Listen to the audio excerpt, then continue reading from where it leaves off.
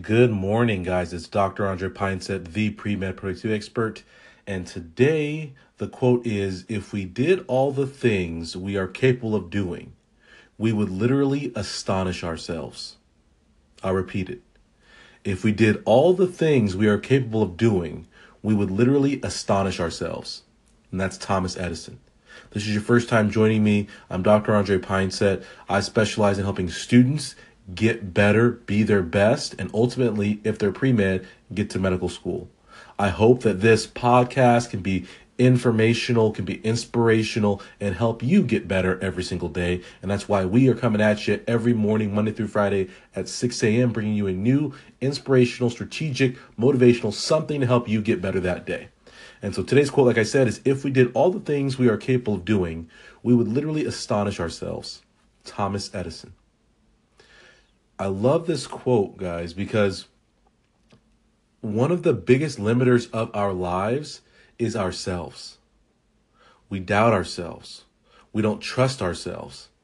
And when we have that doubt, when we have that lack of trust and that lack of belief that we can succeed, what do?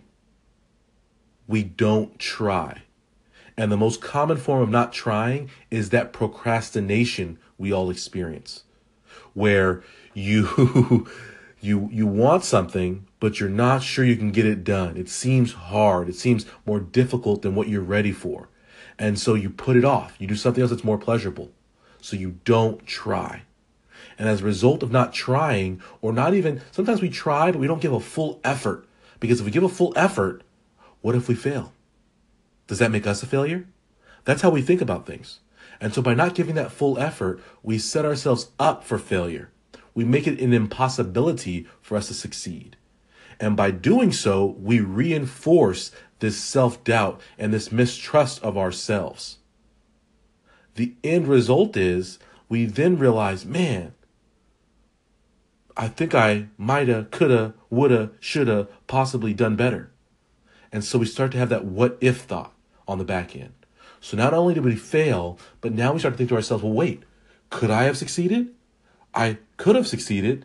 And we have that what if, and that what if turns into regret. And we repeat this cycle over and over again, accumulating these regrets and these negative thoughts towards our behaviors and our actions and our outcomes. And it's more self-doubt. It's more mistrust.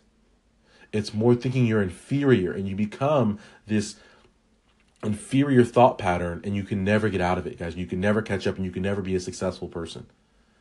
And for me, I wholeheartedly agree with this quote, because I have done things, guys, I've had tremendous success, but they were at the time when I was starting these things out, I could have had doubts.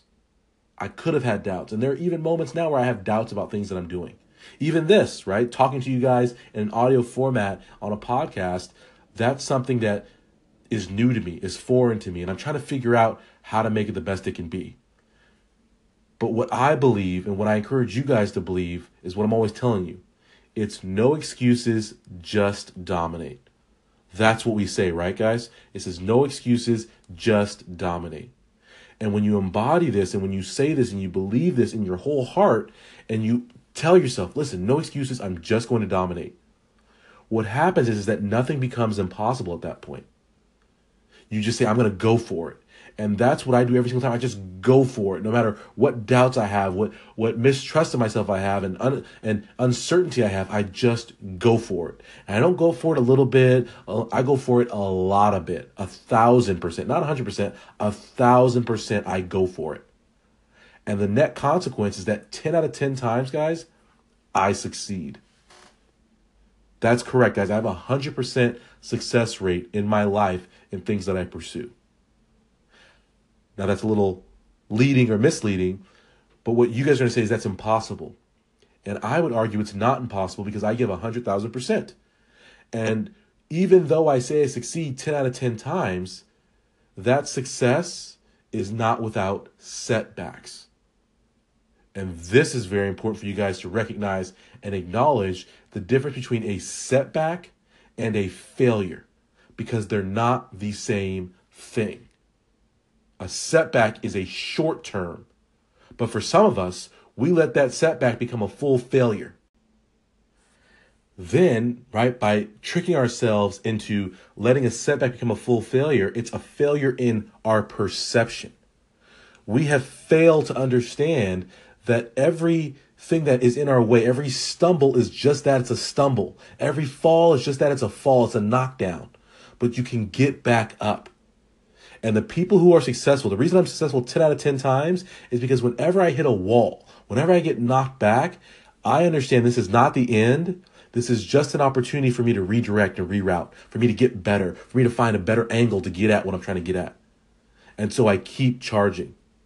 And for you guys, this is so important because you guys, it's so easy to be discouraged. It's so easy to be turned away when you experience failure, when you feel that sense of shame that you didn't go the way you wanted it to go.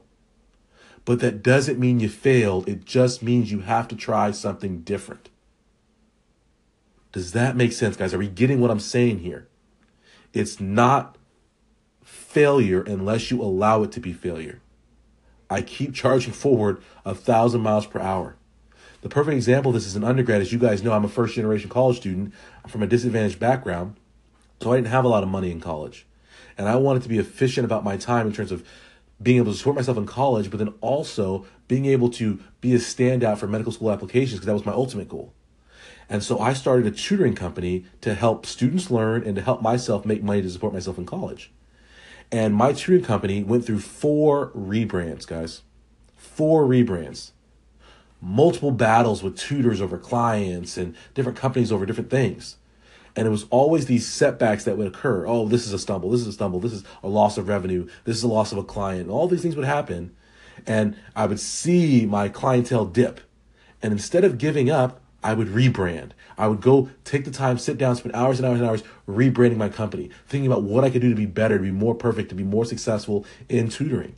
And the net consequence at the end of all this, right, is that I had a very successful tutoring company that allowed me to pay for a good chunk of my college, allowed me to grow myself as a learner and as a studier, which is why I can bring you guys great study strategies, is that I grew through this process. I didn't settle for where I was having setbacks, where I was having delays.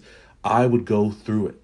And it was the same thing within that tutoring company. When I worked with a student, maybe they didn't get what I was saying the first time, the way I said it. And what I got very good at, and the reason I became a very effective tutor, was that I had 15 different ways of explaining everything. I would be creative in how I would deliver it to the student. If they didn't understand, I didn't keep hitting them with the same rhetoric. I would change up the wording, change up the phrasing, change up the metaphors to bring them something new and different to make sure that it wasn't a failure to connect. It was a success that they learned. The other thing, right?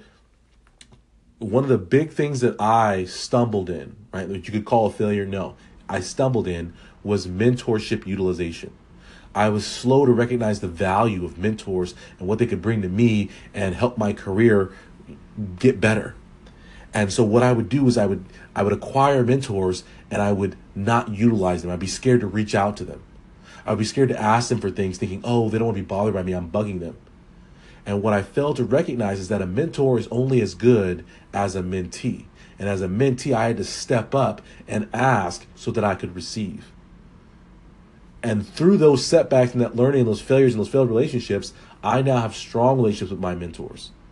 And that's what I encourage you guys to do. And if you guys can see from these brief examples, and they may not connect with you, but I hope you guys can get what I'm saying here, is that, yes, I've had setbacks. I've had things that people would call failures, but I don't call them failures because I know that they're getting me closer to having the success. And now I have lots of successful mentors despite having quote unquote failed mentorship situations in the past. I had a successful tutoring company after failing the tutoring company multiple times. That's what it's about, guys. On your way to medical school, you're going to have stumbles where you're going to fail a class, where you're going to lose out on an opportunity, where you're going to feel like you're inferior to someone else. And I encourage you to remember this, what Thomas Edison has said to us. If we did all the things we are capable of doing, we would literally astonish ourselves. And I promise you guys, if you go out and you go after the things you want, you will recognize very, very quickly how capable you are, and you will be astonished by the results.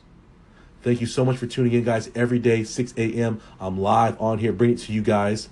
Check out my website, www.premedproductivity.com, and I'm live on Facebook, The Pre-Med Productivity Expert, every Sunday at 4 p.m. Pacific Standard Time, live, y'all. Call in and submit your questions.